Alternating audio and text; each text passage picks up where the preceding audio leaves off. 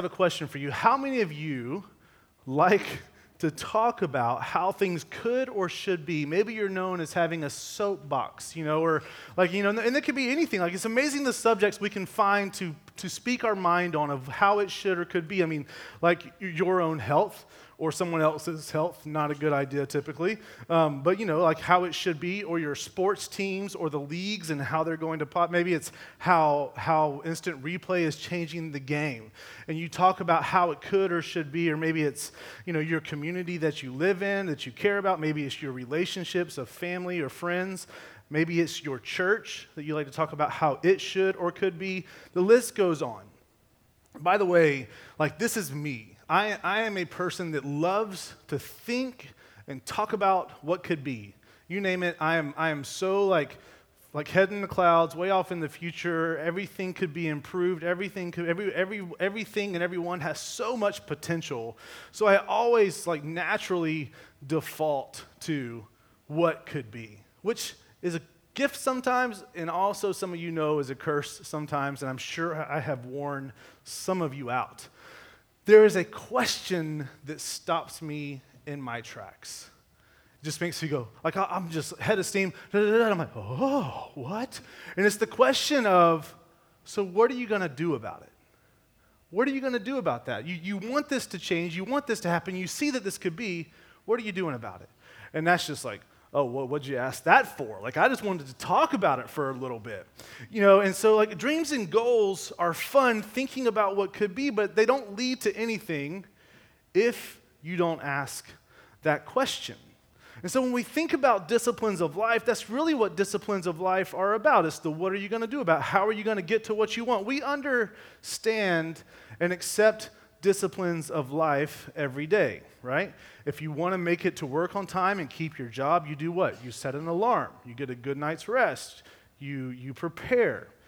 If you want to run a marathon, what do? You train. You do.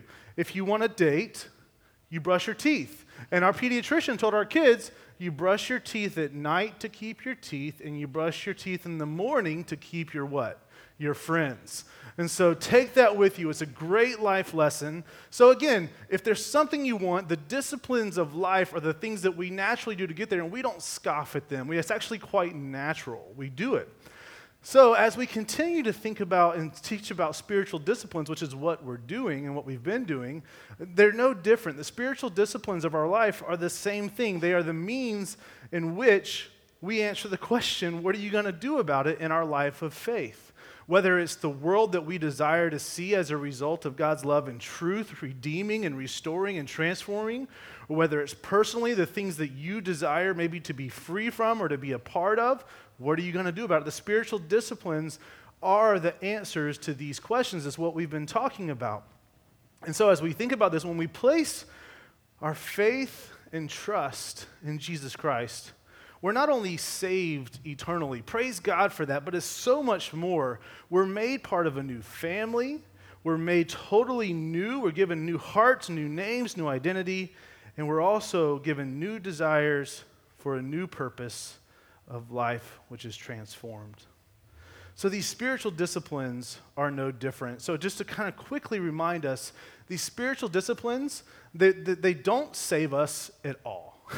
They don't earn us any favor from God. They don't make him love us more. Just a quick little headline reminder, why does God love you? He loves you because he loves you. He loves you because you're his. There is nothing we can do to change that. Yes, our sin and rebellion grieves him and breaks his heart, but it never causes his love to waver. You can never convince him to love you more or to love you less. So just to be really clear, in these disciplines, so they don't do that. What these disciplines do is, again, just to kind of remind, they make the kind of the soil of your life fertile for flourishing. And so that's what we've been talking about, whether it's starving a temporal affections so that we have room for eternal affections with God to grow, whether it's just the very kind of the kind of being in the refiner's fire in the different ways in which we engage or abstain. We've been talking about that over the last year, kind of in and out. So today we're going to look at the spiritual discipline of fellowship. You're like, that's a discipline? Yes, it is, because a discipline is anything that you intentionally and willfully do in order to attain a desired or expected or needed result. So today we're going to talk about the spiritual discipline of fellowship, and I'm excited to talk about this. If you know, I'm kind of a people person, so fellowship, I'm like, oh, good, I like this one a lot. Like I get to tell people to come and hang out with me, and I get to tell people I have to hang out with you, and you have to let me. So like this is a really exciting one, and so I am excited about it for personal reasons, but I'm also excited about it for just some other really important reasons. And one, that relationships matter because people matter. Relationships matter because people matter, and God created us to need people. He is our totally sufficient one. He supplies everything we need, but also when he created Adam, and Adam was living in perfect creation, he looked at his prized creation and he said, it's not good for him to be alone.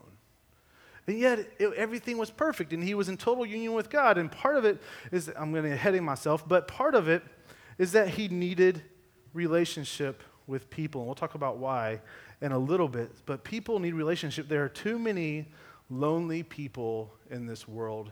There are too many lonely people in this room. And so I am excited and grateful that we get to talk about the intentional invitation and pursuit of fellowshipping together. There's a beauty in relationship. It's designed to be there. But again, we live in a fallen world. We are fallen people. We struggle. So this beauty is, the beauty of this relationship is only rivaled by the possibility of the peril that relationships bring as well, that we all know too well.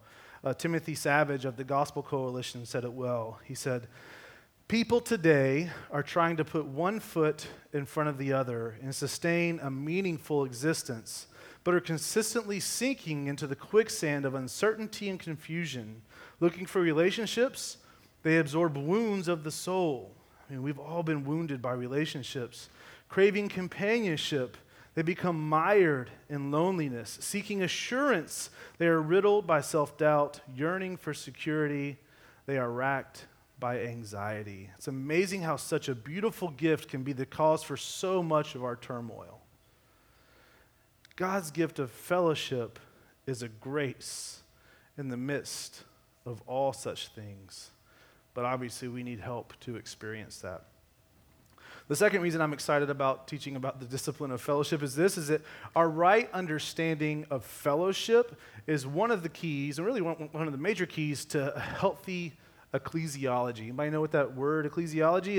It's the doctrine of the church, what the church is, what the church exists to be, and what the church exists to do. John Stott, one of our great modern theologians, a great Englishman, he was asked, what is the most neglected doctrine in the church today? And you would think that he might have said theology, the doctrine of God. You would think that maybe he said soteriology, the doctrine of how we are saved and redeemed in Christ.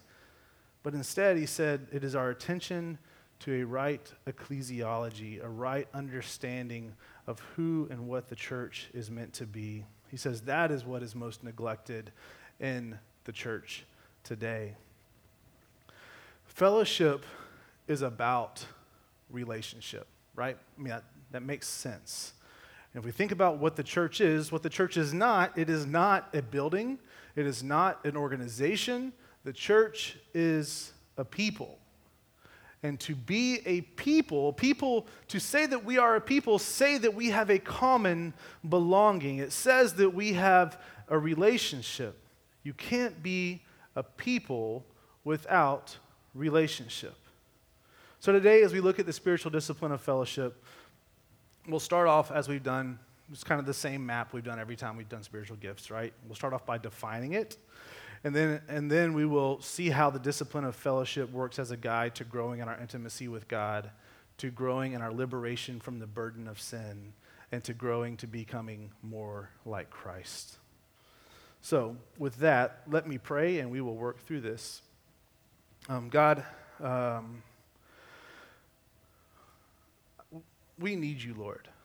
Hearing, Lord, the gift of relationship, and yet knowing how much damage and destruction has been inflicted through relationships, God. We obviously are experiencing, Lord, the infection of sin, the damage of a fallen world, Lord, a wayward heart that seeks to satisfy and use or be, and Lord, we've all experienced that, and we've all experienced being used as well. So Lord, we need your understanding this morning. We need your help. We want to be what you created us to be. And I pray as we work through all of this and talk about what it is to pursue fellowship well, that it would never, ever come before our pursuit of you.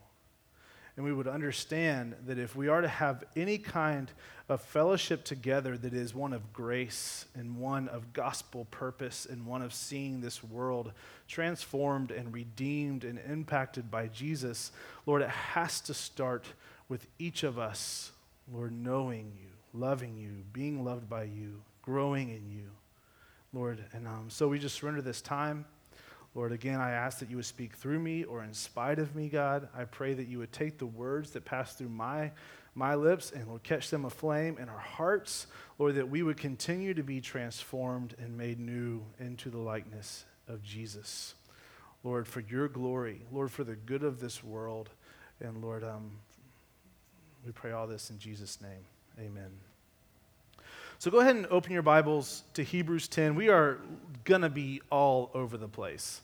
So we're just starting there because that's where we're starting. And it is hard to pick one passage to teach on kind of this discipline of fellowship because it is so pervasive. It is such a thrust of all of Scripture. And so we'll be kind of going through a bunch of text. So it may be, if you're using a physical Bible, it may be a little tough to keep up. We'll have the scripture on the screen as well. We also use the YouVersion Bible app, and much of the scripture is in the YouVersion Bible app. If you click on More, click on Events, will pop up. You can follow along there. If you don't have a Bible at all, we would love, there's a Bible near you on the floor. We would love for you to take that. That's our gift to you. So we're going to just, thinking about this spiritual discipline of fellowship, we're going to start just with a couple of passages that call us to the importance of life together, that call us to the importance of fellowship to kind of get us going through this.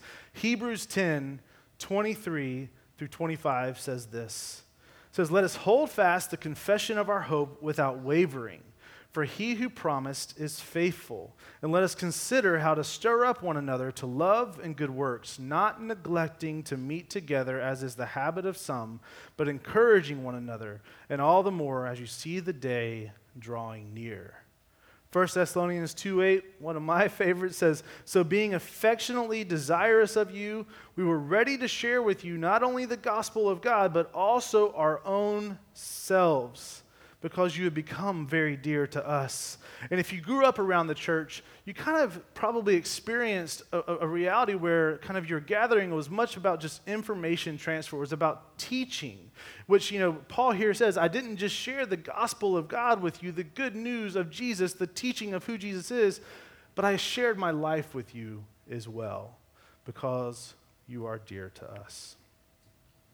So there is a charge to gather together, to the willful work of not neglecting that opportunity to come together. An intentionality in sharing yourselves with one another. You heard Joe say it earlier, that we work towards knowing each other and being known by others. Taking the risk and stepping into, putting yourself out there to possibly be rejected, which again is terrifying. But yet, and then we also take the risk of opening up to be known. We talked a lot about vulnerability and confession last week. So it's important. So we willfully work to gather. We don't neglect that, as well as sharing, being true and real and vulnerable.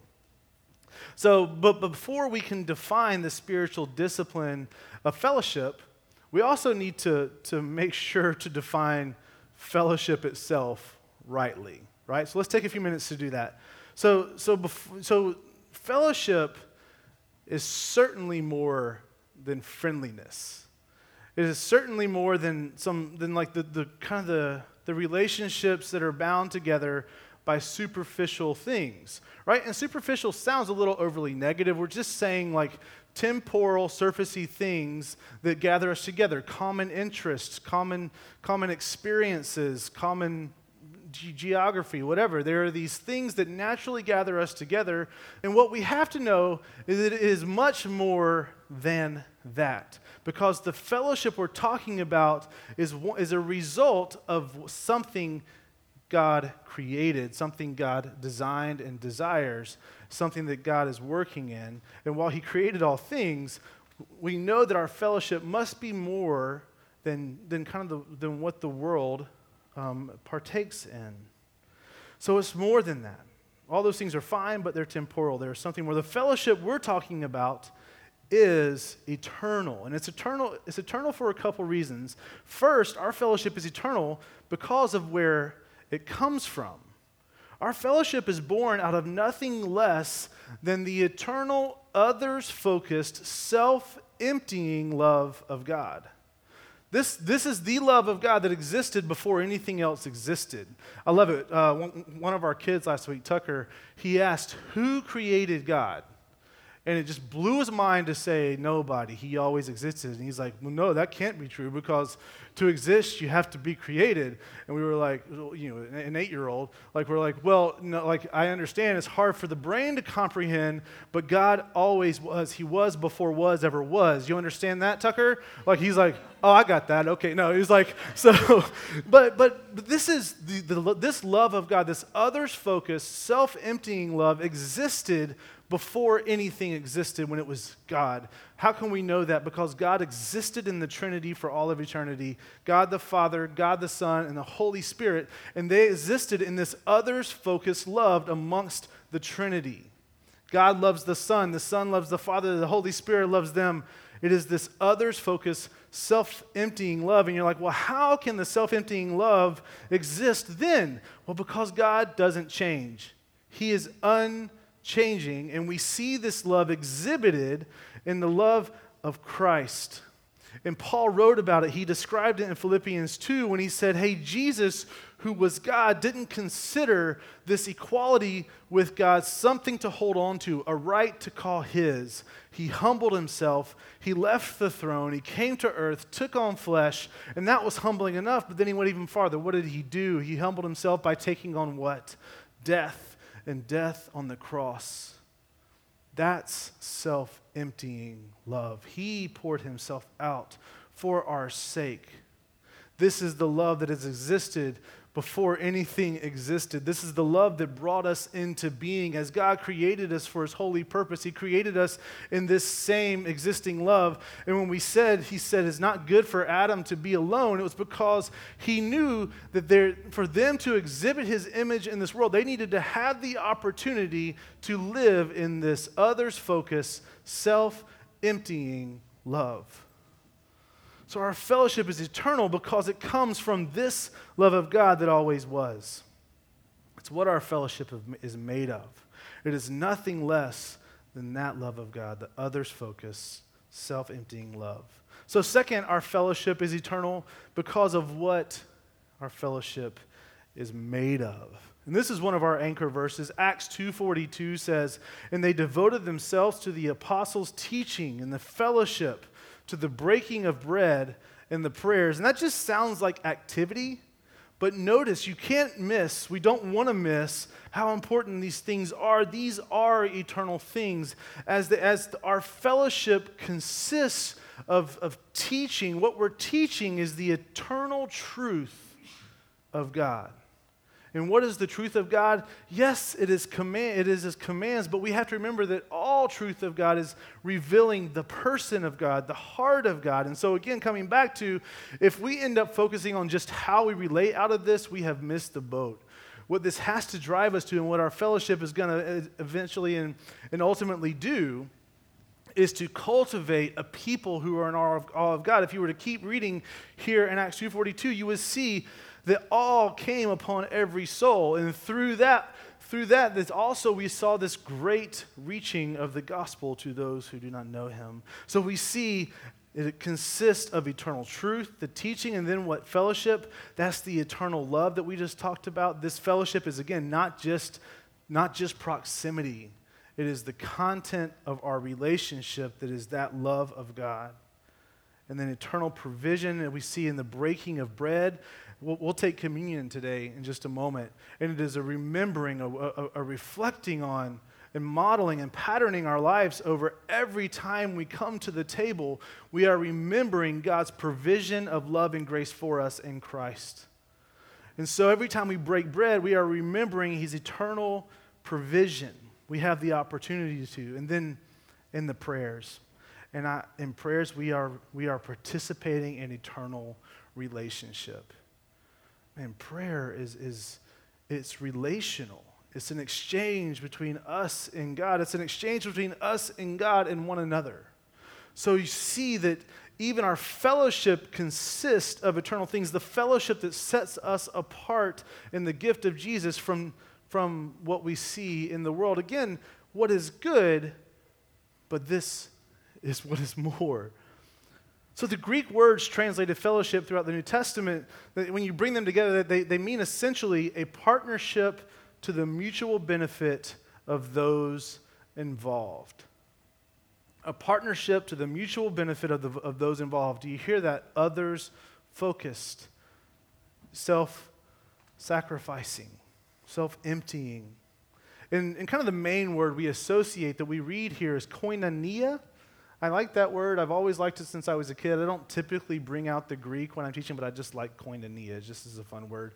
But it is kind of the main word that we really understand fellowship to be. And a powerful example of what koinonia should look like can be found in a study of these phrases that we see throughout the New Testament, these one another phrases. And it's worth your time to go do a study of the one another text. There are at least 59 distinct one another texts, because there are, of course, some overlap because of the Gospels. As Jesus taught, some of them reported the same teaching. But we know of at least 59 distinct one another exhortations. Here are a few that we see if we want to see this beautiful picture of koinonia. They'll kind of flash through on the screen. I know this is not going to be up there long enough for you to write down. If you want these texts, feel free to reach out to me. I'll email them to you. So we see Scripture commands us to be devoted to one another. Romans 12:10, Scripture calls us to honor one another, and again in Romans 12:10, to live in harmony with one another. I'm going to quit saying the passages, you can see them up there. To accept one another, to serve one another in love, be kind and compassionate to one another, to admonish one another, which is to lovingly come alongside and correct and advocate for truth. To encourage one another, to spur one another on toward love and good deeds, to offer hospitality to one another, and to love one another. That's what God has shown us in His truth to be the fellowship offered to you and me as those who are in Christ. If you look to your right, you'll see these Venn diagrams. The one on the left, where it says shared life, shared worship, shared service. That's the postures of life in which where this kind of fellowship takes place. And it's the everyday life. It is where we are known by each other. Again, we won't all have this relationship with each other, but you will have it with a few. And it's those people that know you closer than a brother and sister, that know what's going on with you before you tell them, because you're sharing the real things of life. Shared worship is not just this. It certainly is this, but it's also anytime we come together and we end up intentionally worshiping our Father, our Heavenly Father together. And then shared service, that's both as we serve one another in love and as we serve the world together. And so these are that's why this is here. If you look at all that we do, we really try to just create space for these things to happen. And so know that whatever you see that we do, we're just trying to support you participating in this kind of fellowship. So that's our joy, and it's really a fun thing to pursue, although it's really difficult sometimes. Our fellowship is nothing less than a work of God's grace, where we are naturally consumed by the desire and enjoyment of fellowship with the living God that permeates our fellowship with one another. I feel like I should say that again, so I will.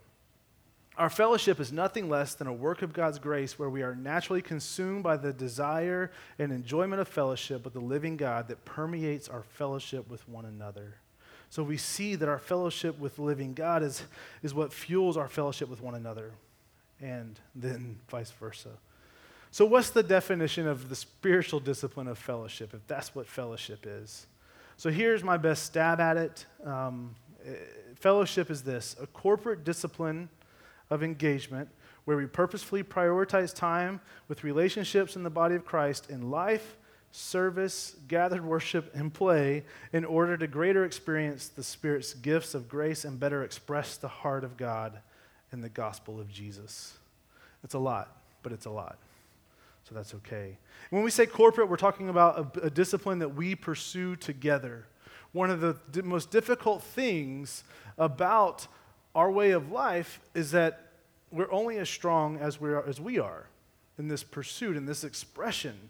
It really is. And so we have to pursue it with a lot of grace and patience, but it is one that we pursue together and that we prioritize together. It is a call to us to intentionally pursue this kind of fellowship.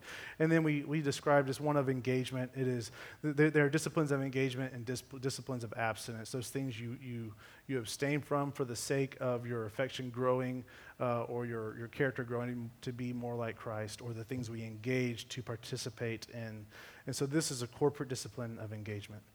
So how does the spiritual discipline of fellowship act as a guide to growing in intimacy with God, growing in our freedom from the burden of sin, and growing and becoming more like Christ? So we're going to go through these pretty quick. So first off, fellowship works to grow our intimacy with God in this way. We are loving each other with the very love of God. We've already said that. And so we have to understand that when we come together in this others-focused, self-emptying love, we are loving each other with the very love of God. And as we do that, we, of course, minister the love of God, and therefore, we get to grow in our intimacy with God, our experience of Him. So many of us desire an experiential relationship with God. And man, I'll tell you, it is certainly subjective in the sense of how we relate and the Holy Spirit working in us. But I'll tell you, if there's two ingredients that we often neglect and say we want this experience with God, one is the Word. We don't pursue God in His Word. And two, pursuing God with His people. We need both of those, and that's that full picture. Again, if you come back to Acts 2:42, they were committed to the apostles' teaching, and so we see these coming together. So because we are loving each other with the love of God, we are actually growing our intimacy with God as we pursue this kind of fellowship. We are fellowshipping in His truth and ministering His grace and doing His work. I mean, that is lots of time with the Lord. And make no mistake, He designed the church to be that. Again, He is the one who satisfies. He is the one who deserves all of our affection, but yet He has made it so that we actually grow and experience Him through each other.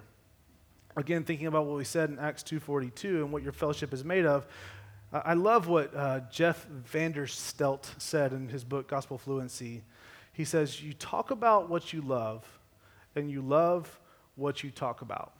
So you think about our fellowship and how it can grow in our intimacy with God, and thinking about what we saw in Acts 2:42 and how all of these things that we embody and pursue actually bring us into experiencing the eternal things of God. And so you talk about what you love, and you love what you talk about. And if that's true of us as each of us are experiencing this life in Christ of relationship with God, and we are sharing that. We are not being shy to say what the Lord is teaching us today. We're not being afraid of being overly spiritual to say what we're going through and how God is encountering our needs with grace, or stepping in to speak the gospel to someone who is struggling. What a gift, and that will grow your intimacy with God. Luke 6:45 tells us that out of the overflow of the heart, the mouth speaks. And so as you talk about what you love, and you love what you talk about, and that thing that you love is God above all else, how can we not grow each other's intimacy with God? It's a wonderful cycle of His grace that God has given us in our fellowship with Him and one another. I want to read this passage. It's a little long. 1 John 4:7-12. Beloved, let us love one another, for For love is from God, and whoever loves has been born of God and knows God. Anyone who does not love does not know God, because God is love. In this, the love of God was made manifest among us, that God sent his only Son into the world so that we might live through him.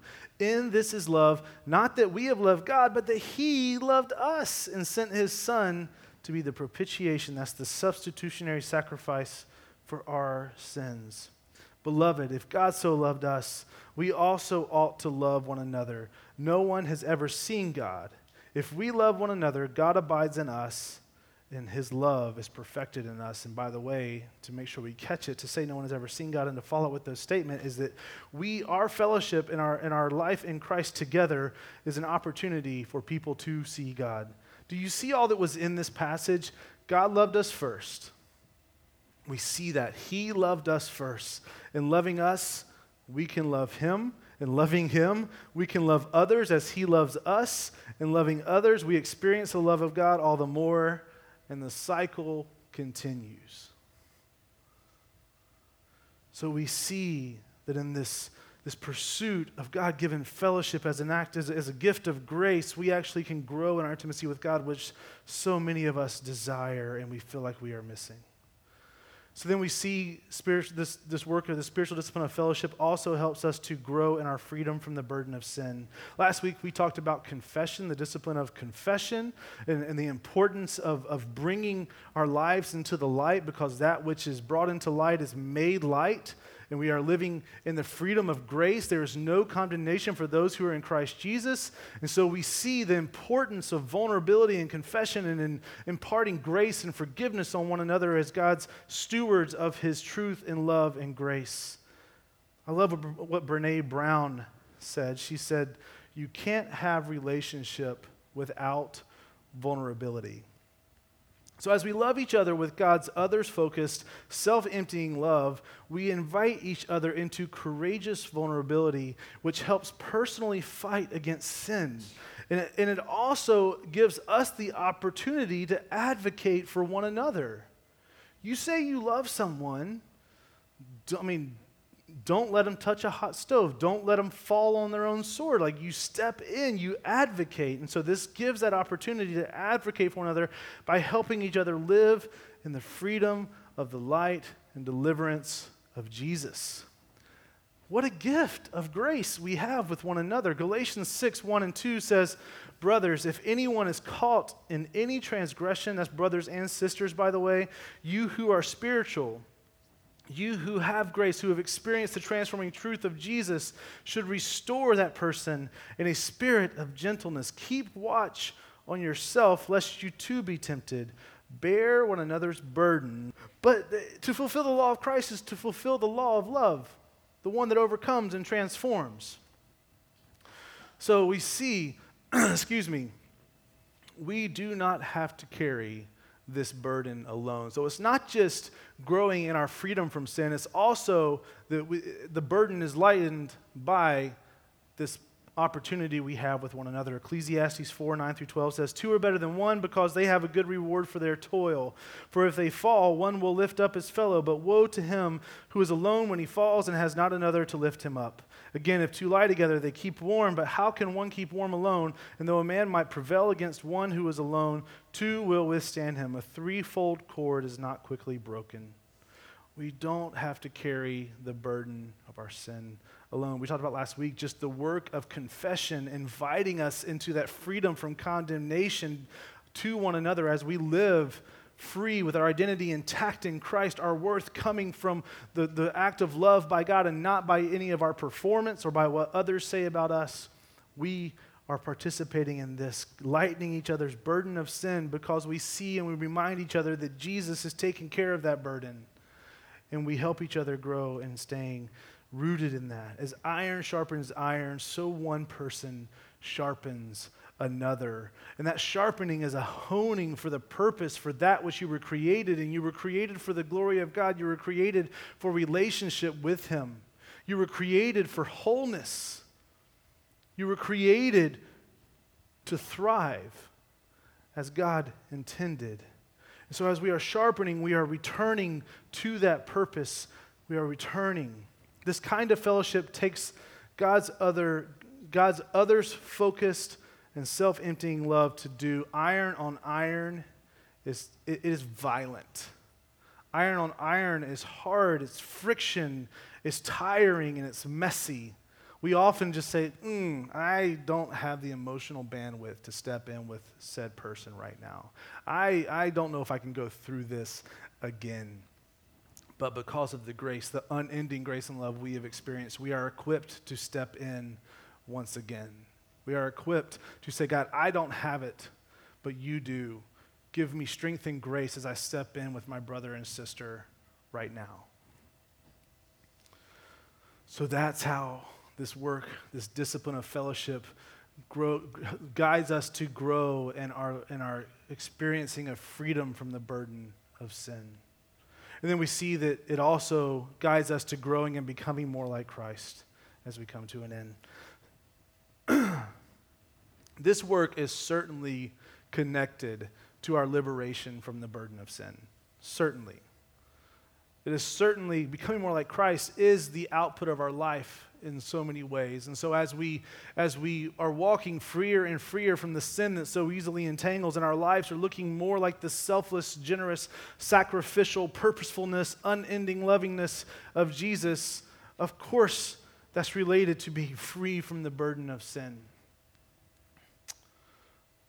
But it's also prayerfully, we see that our fellowship is one that exists, and it exists of extending the same invitation Paul made to others as he said, follow me as I follow Christ. So as we have the joy, as we are today, saying that to one another and seeing it bring the fruit of the gospel, we think that we have to have so much time under our belts to be able to say that. But if Jesus has transformed you, if he's claimed you, if you have a new name in him, guess what? You get to say today, follow me as I follow Christ. And it will bear the spiritual fruit of the gospel in those around you. So what we see is this both and. It will naturally result in us individually becoming more like Christ as we benefit from the very journeys and workings in each other. We need each other for this gracious work of God. There's also a communal work of us becoming more like Christ as we see it's not just individual. As we live in the unity given by God through Jesus, we will exhibit a greater manifestation of the manner of the Messiah as a whole. It is the church as a whole in which the gates of hell will not prevail. It is as we come together and we see in the way that we are complementarily gifted and created as laid out in Romans 12 and 1 Corinthians 12 and Ephesians 4, that we, the beautiful tapestry of our diversity brought together by the unity of Jesus, that we actually show the world a truer picture of who Jesus is than any one of us can do on our own. So it's a corporate work, it's a communal work of us becoming more like Christ as we live in this fellowship. Our becoming like Jesus is about so much more than our moral behavior, individually or collectively. It is about God's redeeming work in this world. And so if we want to say we want to be like Christ individually and corporately, it is also going to result in being like Christ in his purpose. It is through our unity and others-focused, self-giving love for one another that we will show the world the love of Jesus and prayerfully see them come to a saving faith in Jesus Christ. Here's the reality of koinonia. If we say we are committed to the cause of Christ, we must be committed to the fellowship of the body of Christ. And inverse is true as well. If we say we are committed to the fellowship of the body of Christ, we must be committed to the cause of Christ. We have to fight for the and. We've got to be a people that love deeply and hold fiercely to the family God has given us. But we have to fight for the and, that we are a family living together, caring for one another, and we are a family that lives on mission for the glory of God and the gospel and the good of the world around us. Our heart beats with that blood with every intake and outflow. It is working to do this gathering and scattering of the fellowship of the body of Christ for the sake of the gospel in you in all the world. John 17:23 through 23 says, "The glory that you've given me, I have given to them, that they may be one, even as we are one. I and them, and you and me, that they may become perfectly one, so that the world may know that you sent me and love them, even as you love me, so that the world may know that you sent me and love them, even as you have loved me. And in the world knowing that, they will know Jesus, and they will know salvation and redemption." John 13:34 and 35, "A new commandment I give to you, that you love one another, just as I have loved you, you also are to love one another. By this, all people will know that you are my disciples, and if you have love for one another. And if they know that we are his disciples, they will be encountering the love and truth of Jesus." So I want to close just with a few questions for prayerful reflection and maybe application. Just for you to consider, take with you, and see what the Lord does with them. How vital do you see our community to be in your own growth? Your experiencing of the love of God. Your experiencing of freedom from the burden of sin. You're growing to become more like Christ in both his manner and his mission. How vital do you see our community to be for your own growth and that mission of the gospel to your community and the world? Have you considered what you have today to bring to the table for the betterment of each other? Look at the people to your left and right, if you so dare. It's a scary thing because you're taking responsibility for them if you do. What do you have to bring to the table for the betterment, for the transforming work of the gospel and the truth of Jesus and the love of God in each other's lives? What has he done in you already that you have to share? What is your life experience and your life journey? What are the things you've been through that God's grace has worked in reform? What are the things that you've gone through that you have the opportunity to invite others into? That's a work of grace as well, to trust someone enough to invite in with you. What do you have? How can you take a step of practicing the discipline of fellowship? Then I want to ask you to pray this. Will you pray that we would see a true fruit of revival in us, resulting in a vibrant fellowship of faith, and that fellowship reaching the lost in our community and world? If you're committed to the cause of Christ, you've got to be committed to the fellowship of the body of Christ. If you're committed to the fellowship of the body of Christ, you have to be committed to the cause of Christ. They are inseparable. God, we surrender this time to you. Continue your work in us. Let us be in awe of your others-focused, self-emptying love that has always been and that shines so brightly on the cross of Jesus. And Lord, was victorious in his resurrection. Let us find ourselves in that promise. Let us define our fellowship by that work. Let us be about nothing else other than your glory and your love and truth, Lord, permeating this world. So Lord, use this time. Help us to remember. In Jesus' name.